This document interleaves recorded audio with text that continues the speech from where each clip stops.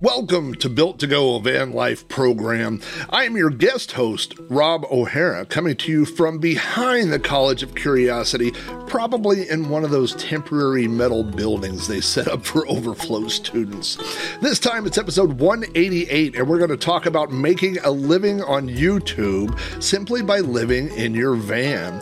We're also going to talk about the difference between volts and watts and amps. I take a look at VanTrue security camera for vehicles, and I'll tell you about the time I visited the biggest ball of twine in Kansas. Hello, everyone, and welcome back to episode 188 of Built to Go. Our illustrious leader, Mr. Jeff Wagg, is floating somewhere in the ocean on his way to the Panama Canal, and so he asked me if I would be interested in covering for him on this episode. Well, does a van lifer poop in the woods? You bet we do, and so I jumped at the opportunity. My name is Rob O'Hara. I was born, raised, and still reside just outside of Oklahoma City. I'm a podcaster and a streamer. I have lots of different interests, one of which is van life. After watching what feels like thousands of YouTube videos and subscribing to several podcasts, including this one, I purchased a 2007 Ford E250 cargo van in the spring of 2022 and began turning it into a sweet van life camper van.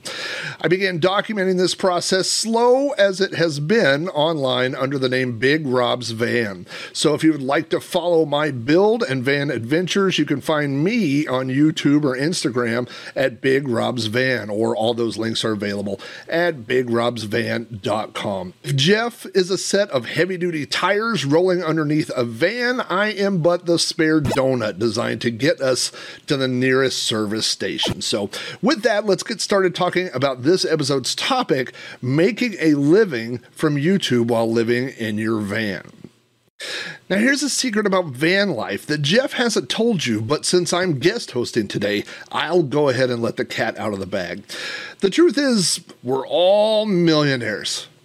Yep, that's right. We're all dirty, stinking rich. I bet you didn't know that. People have a misnomer that the rich and famous live in seaside mansions or sprawling ranches. But no, many of us just live and vacation out of self-converted vans.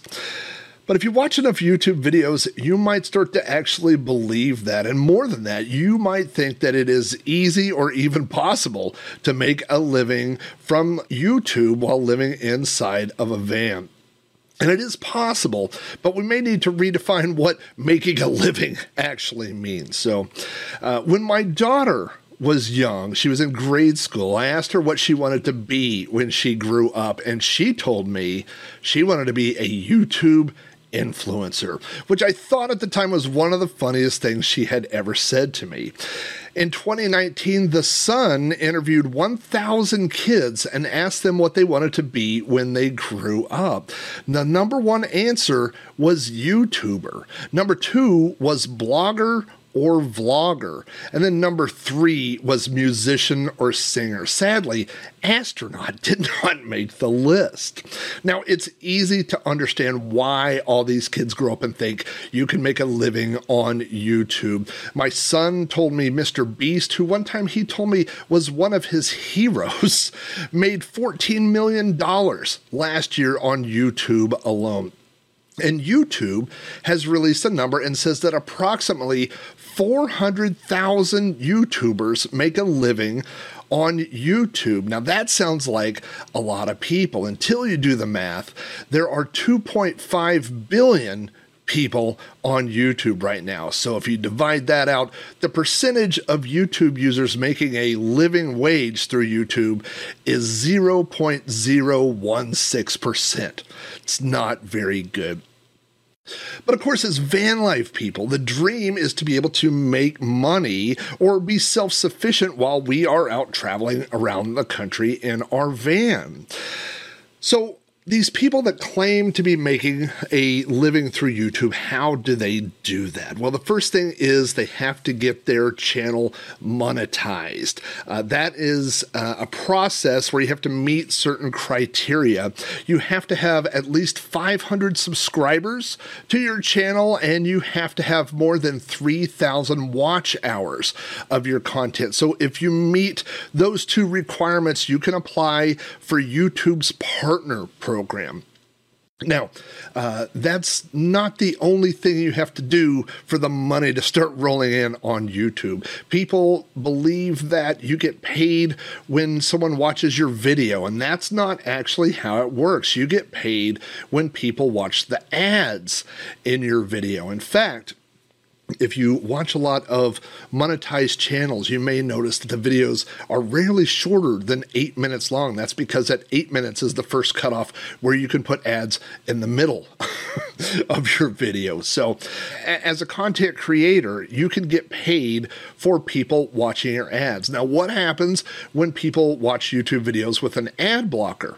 Well, you don't get paid for those. It literally keeps track of how many ads people watch, not just watching your videos. Also, you'll see a lot of YouTubers mention not using copyrighted music or using clips from movies, things like that. That's because YouTube will file a copyright claim against that video, and any video that has a copyright claim against it, you also don't earn any money from those videos. So there's a lot of rules just to get started on this program. Now, another thing to think about is it's not just about making content. You have to make content that people are interested in. And because you get paid by the ad, that's why you see a lot of these clickbait titles and a lot of these cliffhanger videos. When you see a headline that says, "You won't believe what happened when I spent the night in this parking lot," and you watch the entire video waiting to see what happened. And many times what happened was absolutely nothing. But because you sat through the beginning and the end, most likely you saw those videos and they probably made a little bit of money off that. But how much money did they make? Well, you can use Google and find this term and a rate. The term is called CPM. That stands for cost per thousand. M is obviously the Roman numeral for 1,000. And the first thing that Google returns is $18 is a going CPM rate. In other words, if someone is monetized and you watch 1,000 of their videos, they would earn $18. But that number is actually not current and it's not accurate.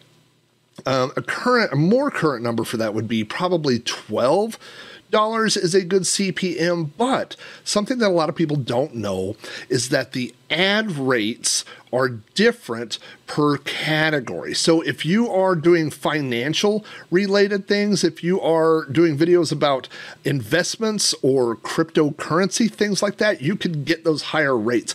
The absolute lowest ad rate category is lifestyle and personal videos, which, by the way, is what van life falls onto. And the going rate for those ads is about $5 to $7 per 1,000 videos. So when these people are saying, "Hey, watch, my channel, watch my videos," you can kind of do the math. For every 1,000 views, they're probably making between $5 and $7.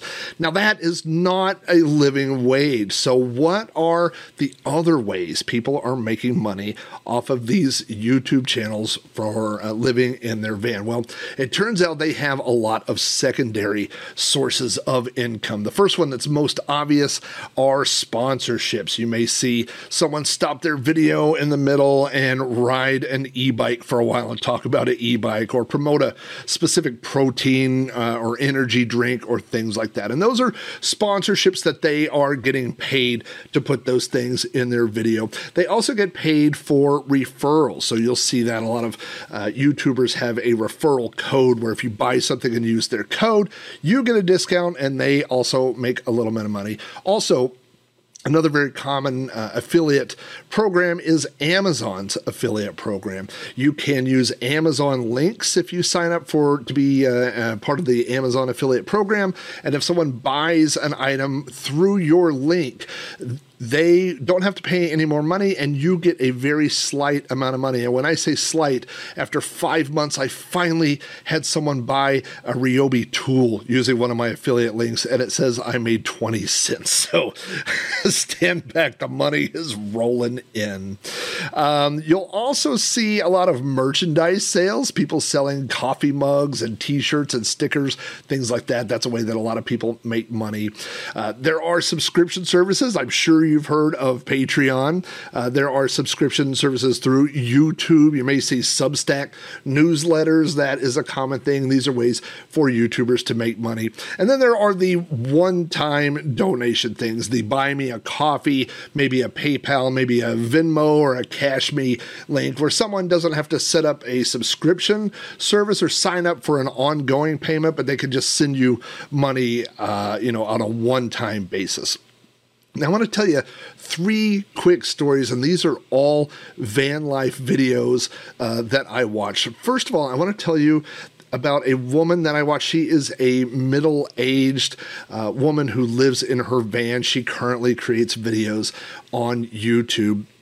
She works part-time. She works a few months out of the year in her hometown, and then she goes out for long trips. Her content's very enjoyable. I enjoy watching it.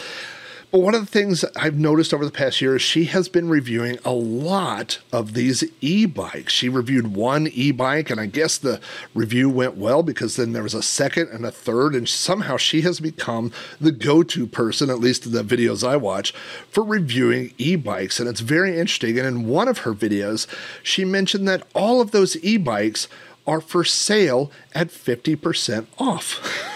And she has sold them to all the people in her circle. She has sold them to other people at the campgrounds that she stays in. And if you are in that local area, she will sell one to you. By the way, the value of these things are anywhere from $1,000 to $2,000. So 50% off is actually a really good deal if you're looking for an e-bike. But that's an income stream that a lot of people don't think of when they think of YouTube content creators. Now, there was a second young lady that I began watching on YouTube. In fact, it was one of the oldest van life channels that I personally began watching, and it was a great channel. This young woman went from adventure to adventure to adventure. Every day she was camping in a new place. Often she was in a new state. She was meeting up with people. It just seemed like a never-ending van life adventure. It looked really fun. And it did dawn on me at some point that there had to be a way she was making money that I wasn't seeing in these videos. She did have a Patreon. She did have a way where people could send her money at the end of the videos. But I just didn't understand how she could be making enough money to sustain this lifestyle. And so at one point on her channel, she did a Q&A video where people could ask questions. And she said she would answer any question that people had. And one of the questions was, how much money are you making off of YouTube? And so she gave the answer. She said how much money she made from YouTube ads. She talked about how much money she made from some of her sponsorships. And then on the side, she mentioned that last year through an adult website, she made 6 figures. And that's the piece of the puzzle I was missing. I saw the videos, I saw the ads, but I didn't know that she was making another 6 figures through another source of income. And I am not knocking that income. I'm not judging nothing about that. It's none of my business where the money comes from. It's just that the money was never mentioned. And so that's a good reminder that a lot of the things you see on YouTube may not be an exact replication of what's happening in real life. Sometimes YouTubers leave out minor details that make the full story difficult to put together. But the third YouTube channel that I want to mention was these 2 young couple. They were newlyweds. They were older than 21. They were younger than 25. They were very, very young. and they started a YouTube channel. They bought a Ford E150 cargo van, and they converted it themselves. They put the videos on YouTube, and through this process, they got monetized. They got enough viewers and subscribers that they were able to start making money off of YouTube. This money started coming in, and so they decided to take a big round trip around the country. I believe they started in Texas, and they drove to Colorado and discovered that Colorado was cold. Also, Colorado was a difficult place for them to stealth camp in parking lots. They were getting a lot of window knocks and things like that. So I believe they drove to Montana. I'm not exactly sure, but they went to some BLM land. It was either too cold there or too hot there. I know they drove up to the Pacific Northwest. They had some encounters with locals. People ran them off of what they thought was some public lands. And this was all in their videos. And so they found themselves driving a lot more than they had originally planned on, and pretty soon they ran out of money. They weren't making as much money off of YouTube as they had planned. I think they thought maybe those numbers would increase, the views would increase, and the income would increase, and it really didn't. And by the end of their van life journey, they were asking people to please sign up for their Patreon so they could get some money to get gas to make it back home. They did eventually make it home safe and sound. And their last video was posted over a year ago. I think they might have retired their van for the time being. So, can you make a living from YouTube while living in your van? Well, yes, you can, but there are some things you're going to have to do. Number one is you're going to have to make really good videos. Those videos are going to have to get monetized. You know, there are 3.7 million new videos every day being uploaded to YouTube. So it's a lot of content, and you're going to have to work really hard to make those videos stand out. Number two, I would say you need to have some savings in the bank. YouTube income is not consistent. It is based on how many people the previous month watched the ads in your video. So if something goes viral, you might make a lot of money. The next month, if you are out of favor, you're not going to make any money. So you got to have a little bit of money in the bank to fall back on. And finally, I would say explore those alternative sources of income. You know, don't just rely on YouTube by itself as a sole source of income. You can kind of use it as a platform for other things, for the sponsorships, for the merchandise, the things like that. It is a hustle and it is hard work, but there are definitely a lot of people living in vans that have managed to pull it off. Now, as someone who makes YouTube videos and creates podcasts, I could tell you that it is all very expensive to do. You know, I have to register domains. Domains are not super expensive, but when you have a few of them, they add up. Cameras can be expensive, and microphones, and people that have drones, all those things are expensive. And the reality is that most creators are not millionaires. In fact, most of us are just happy to break even and pay for the cost of creating all this content. So if you find a show that you like, whether that's a YouTube channel or a podcast, show those people your support, and they will greatly appreciate it. Which reminds me, you can support this show by buying Jeff a gallon of diesel. You could do that by going to buymeacoffee.com/built-to-go. As Jeff would say, that is 2 T's, not 3, not 1. And that money goes to keep the ads away from this podcast and this YouTube video, which I greatly appreciate as a content consumer. So there are links to that Buy Me a Coffee website on the built-to-go.com website. There's also links there to the Facebook group and the Discord server. Both of those are good places to meet other fans of this show and discuss van life in general. You can also leave comments about this episode. I hope they're good on the YouTube video below, or you can email them directly to jeff@built-to-go.com.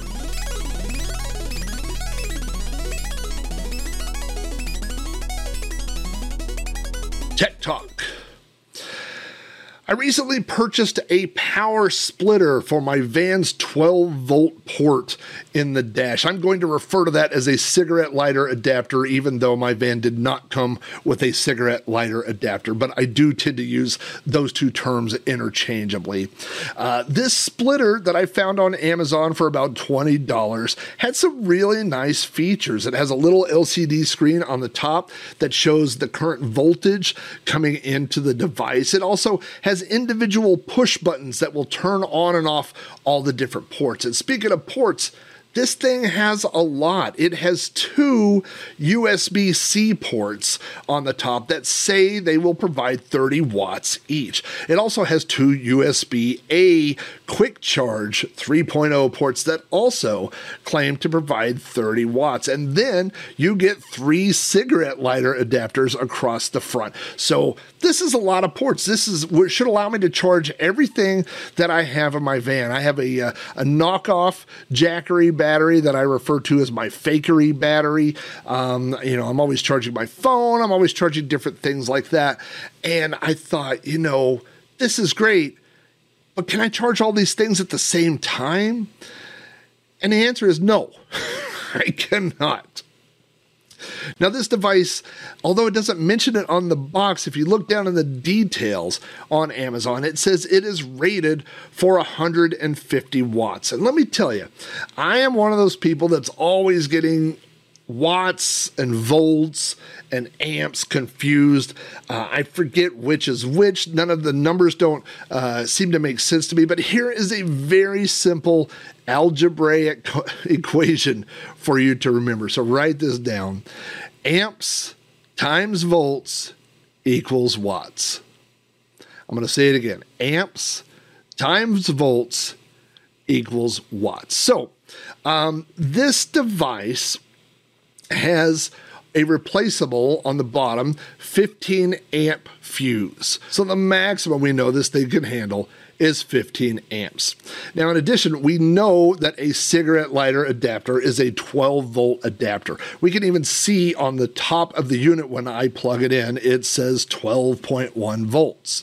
So if we use this little formula, amps times volts, that's 15 times 12, that would be 180 watts. Now, this device says 150 watts maximum, so it's definitely has internal limitations, limiting it to 150 watts. So again, let's talk about all those ports that were on there. There's 2 USB-C A ports that are 30 watts each. That's 60. There are 2 USB-C charging ports that are rated for 30 watts. That's another 60. So we're already at 120 watts. And then it says the 150 watts are split between the 3 cigarette lighter adapters on the front. So even if nothing else were plugged in, those would only be outputting 50 watts each. Now, I do actually have 2 different camping batteries, and I was able to prove this pretty easily. I took one of the batteries,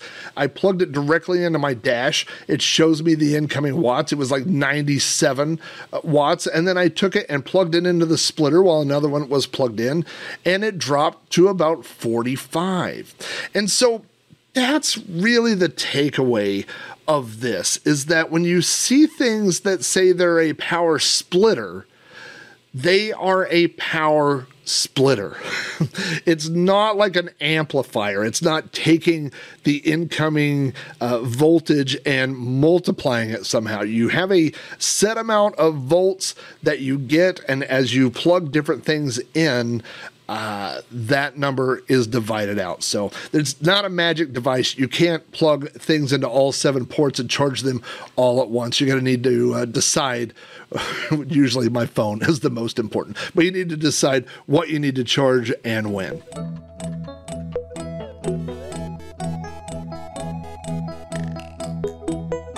Product review.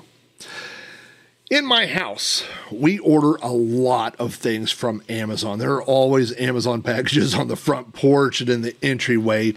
There was a day recently where there was a large amount of packages and I accidentally opened an Amazon package that was addressed to my wife. And when I opened it up, my first thought was, this must be an early Christmas gift for me, because the name of the company on the box inside the Amazon box was something from a company called Van True. And so if you're going to buy me something for Christmas, getting it from a company called Van True is probably a pretty good sign it's for me. But it wasn't for me. She actually purchased this for herself. Now, Van True is one of the leading companies that makes dash cams. And the one that she ordered for herself is a Van True N2 model. Now, this is a older model. There's a N2 Pro, N2, N3, N4. I think there's an N5. So there are many different models. This is a cheaper model and an older model. It has two cameras on the device. There is a front facing, and by that I mean it points out through your windshield, and then there is a rear facing. That camera points back and records what's happening inside your car. Both of those cameras record video at 1080p quality. This device sells right now, because it's an older model, we got it for a little under $100. I think the more expensive ones are somewhere over $200, but less than $300. So that's roughly the range that you're looking at. So my thoughts when I saw this were, there are three things this can do. Number one, if I had this in my van, I could record the footage outside my van as I'm driving, especially if I were making YouTube type videos and I wanted to put in a driving montage. I would already have that footage available to me, right? You could just get the footage off of the security cam. But if you're in an accident or something happens, you would already have that footage as well. Number two, you can obviously, because it has two cameras, you're going to be recording yourself as well. So as you're driving, you get this footage of yourself. That's, again, footage that you could use for something else. This is a very popular device for Uber drivers in case something happens in their car. If they get accosted by a passenger or something goes terribly wrong, they also have security footage that is being recorded all the time. But my third thought was this could be used as a security camera. If someone comes up and bumps your car or something like that in a parking lot, it has a setting where it will start recording based off of motion sensitivity. So if someone approaches your van, it will start recording. But there's a catch to that, which I'll talk about. This is a very portable device. It mounts to your windshield with a suction cup. It is rectangular, so it's very wide and skinny. It almost looks like a webcam. It uses a SD card, actually a SD or a micro SD card to record the videos on. It is limited to 256 gigabyte micro SD card, which is actually quite a bit. It breaks the videos down into 1, 3, or 5 minute links.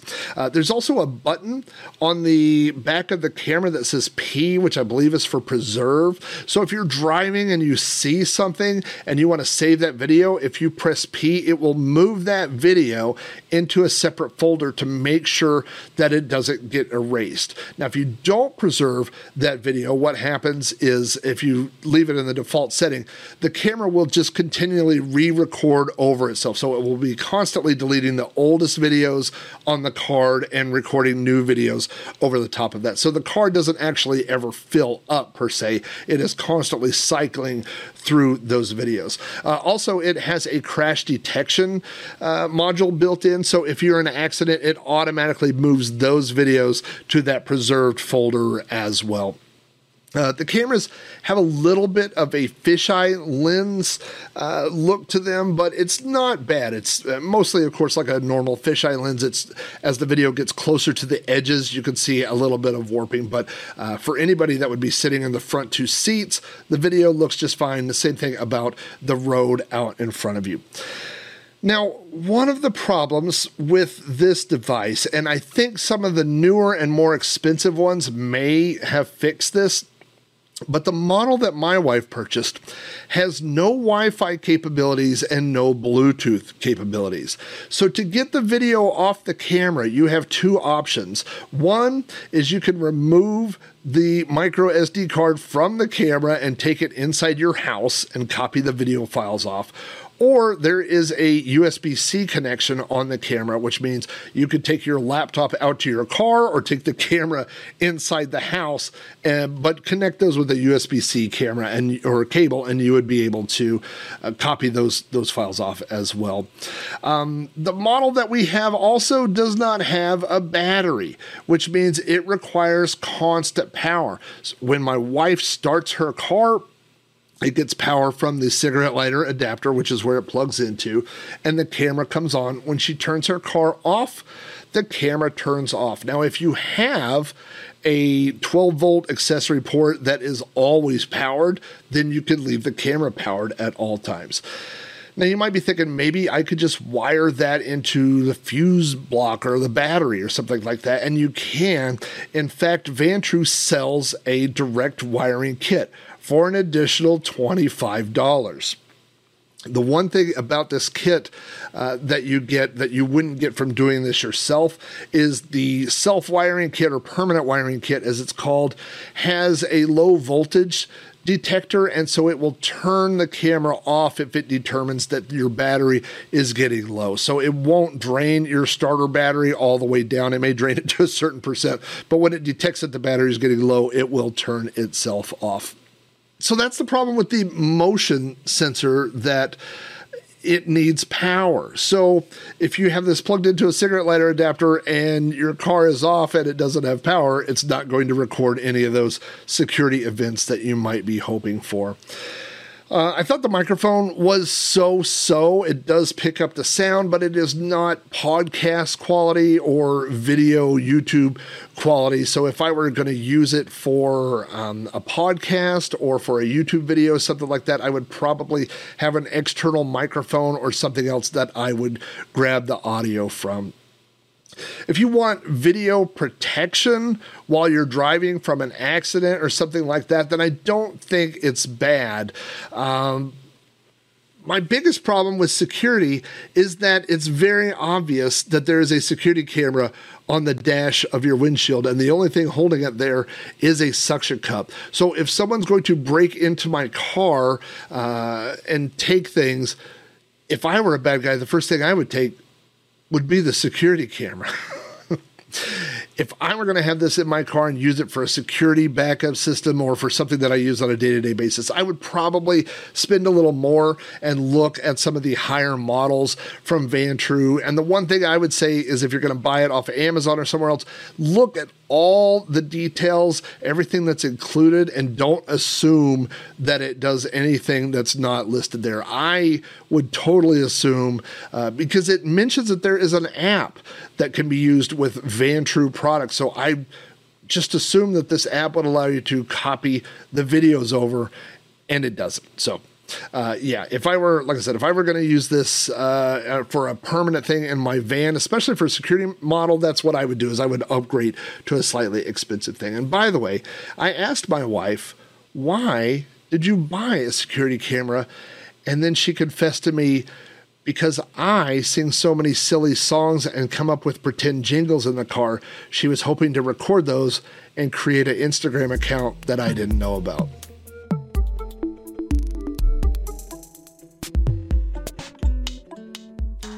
Tales from the road. With all due respect, that was my Jeff Wagg impersonation. I was born in the early 1970s, but I am a child of the 80s. I grew up in the 1980s, and I love all things 80s. And I think everyone who grew up in the 80s, if they weren't a fan, were at least exposed to the music of Weird Al Yankovic. Now, Weird Al put out many albums in my childhood, and in 1989, he released a soundtrack for his movie UHF. And on that album, there is a song called The Biggest Ball of Twine in Minnesota.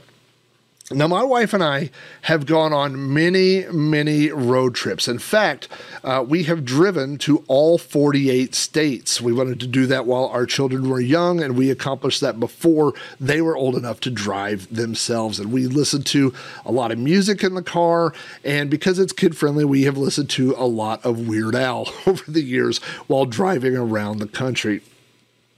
And so one day we were on our way back. I believe we were coming from North Dakota. We were coming straight south to Oklahoma City. I was in the passenger seat, lightly dozing, and my wife was driving, and she slammed on the brakes in the middle of nowhere, Kansas, and yelled. I honestly thought we had just either avoided or had been in an accident. And I sat up and I said, "What is it?"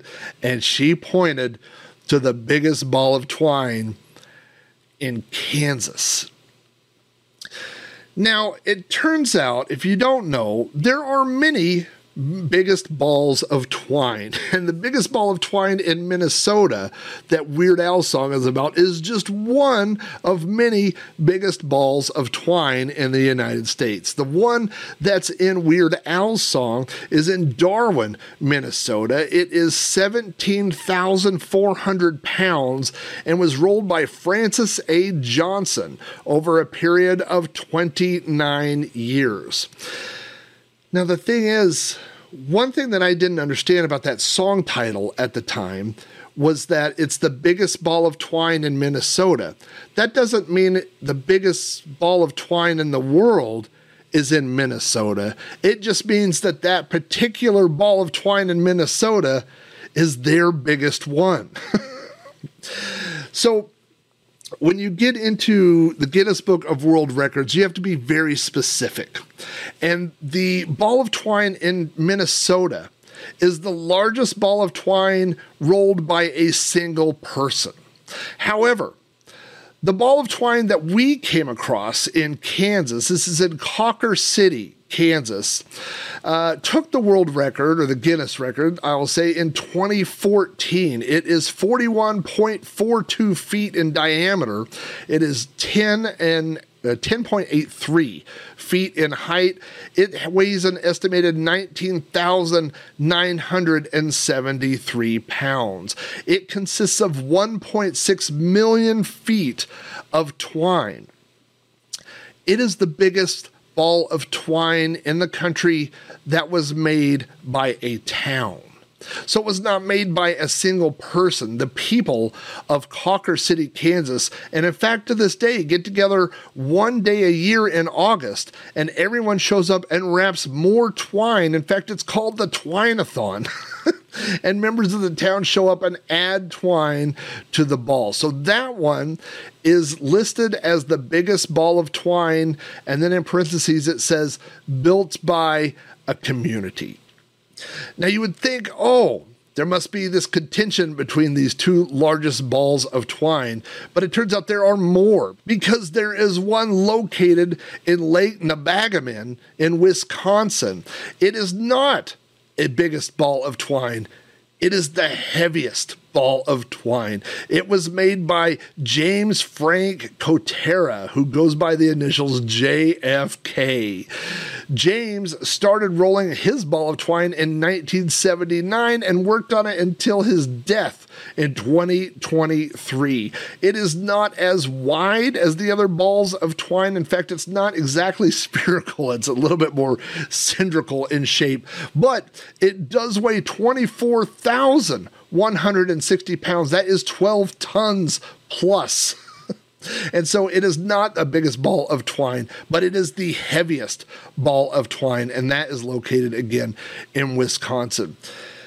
Now, all of these balls of twine are vying for the record of biggest ball of twine, but Branson, Missouri has their own ball of twine, and this one has an asterisk that says nylon, and it is located in the Ripley's Believe It or Not Museum in Branson, Missouri. It is 41.5 feet in circumference, and it is the world's largest, but also the lightest of all the other balls of twine. And it was made by J.C. Payne, who started his ball because he was taking the twine from hay bales that was in his way, and he wrapped those up.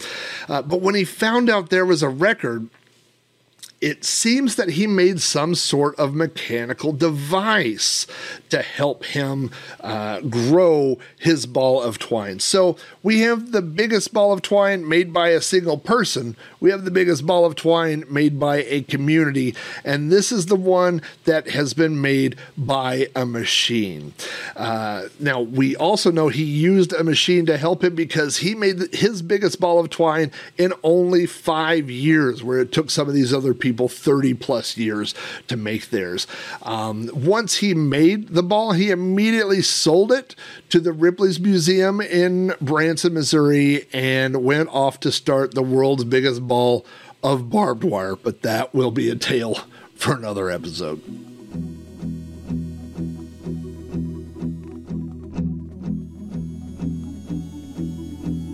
A place to visit.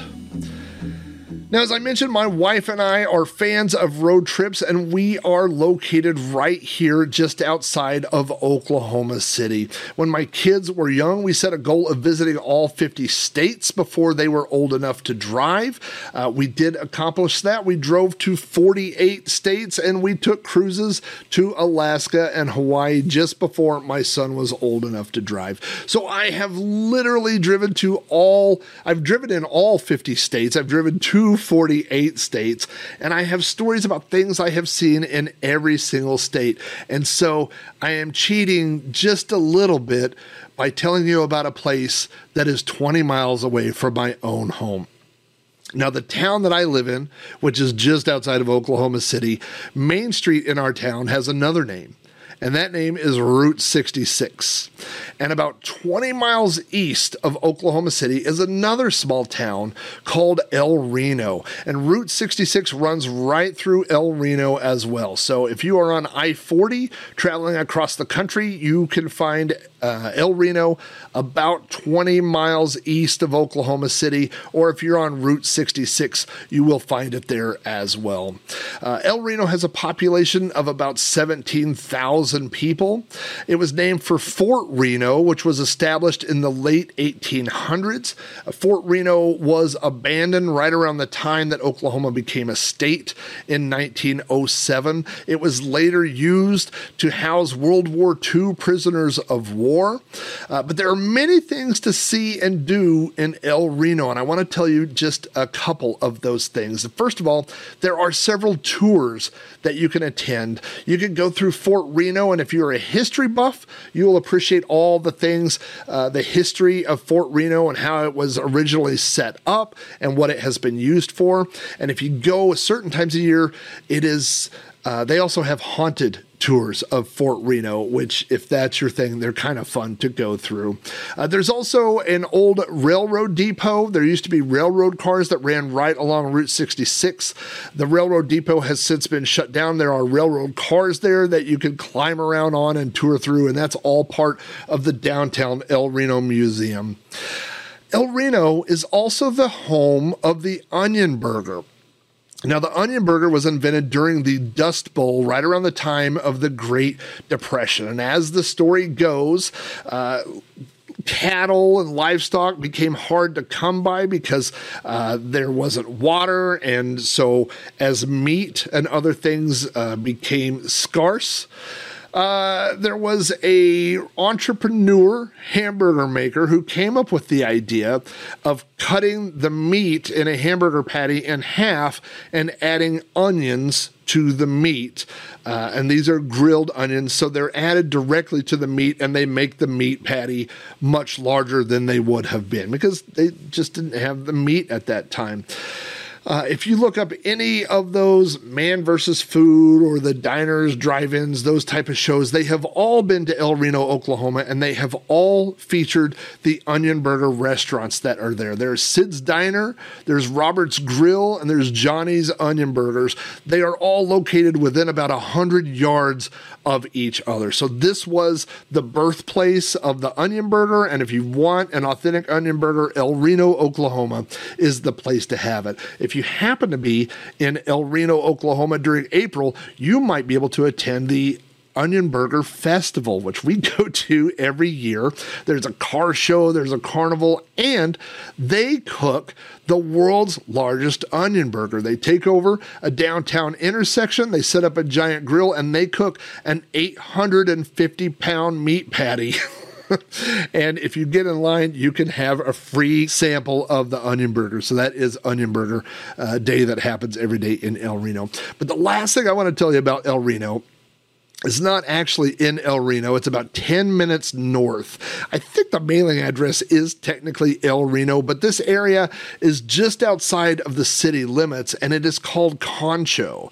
Concho is an unincorporated part of land. It is owned by the Cheyenne and Arapaho tribes. There's not much to see or do in Concho except for one thing: Lucky Star Casino. Now, Lucky Star Casino is a traditional casino. It's one of those that's on Indian land, so the rules are slightly different.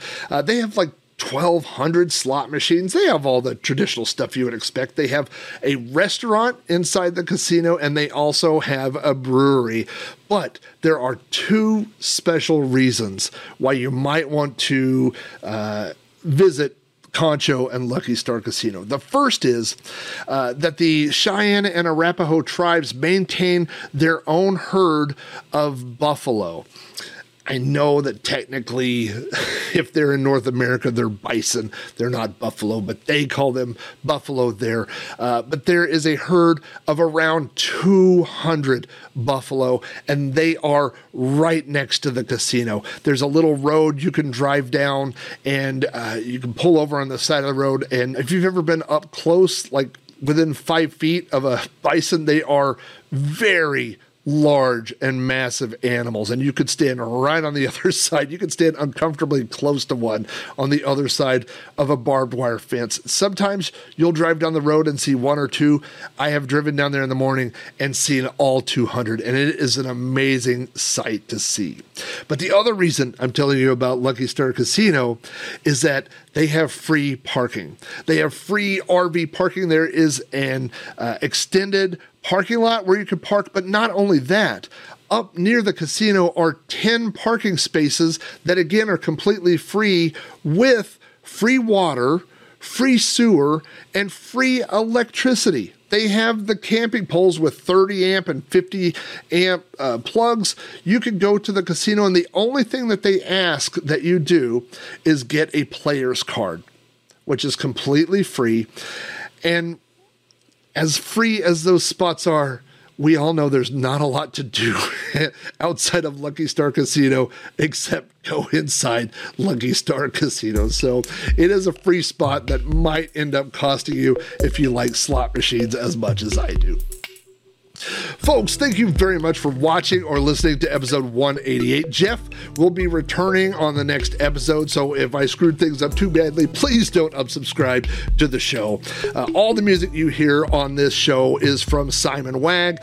Thanks again for hanging out with me. Whenever I do a guest appearance, I always like to quote Principal McGee from the movie Grease, who said, "If you can't be an athlete, be an athletic supporter." Safe travels to you all, and we'll see you here on the next episode of Built to Go.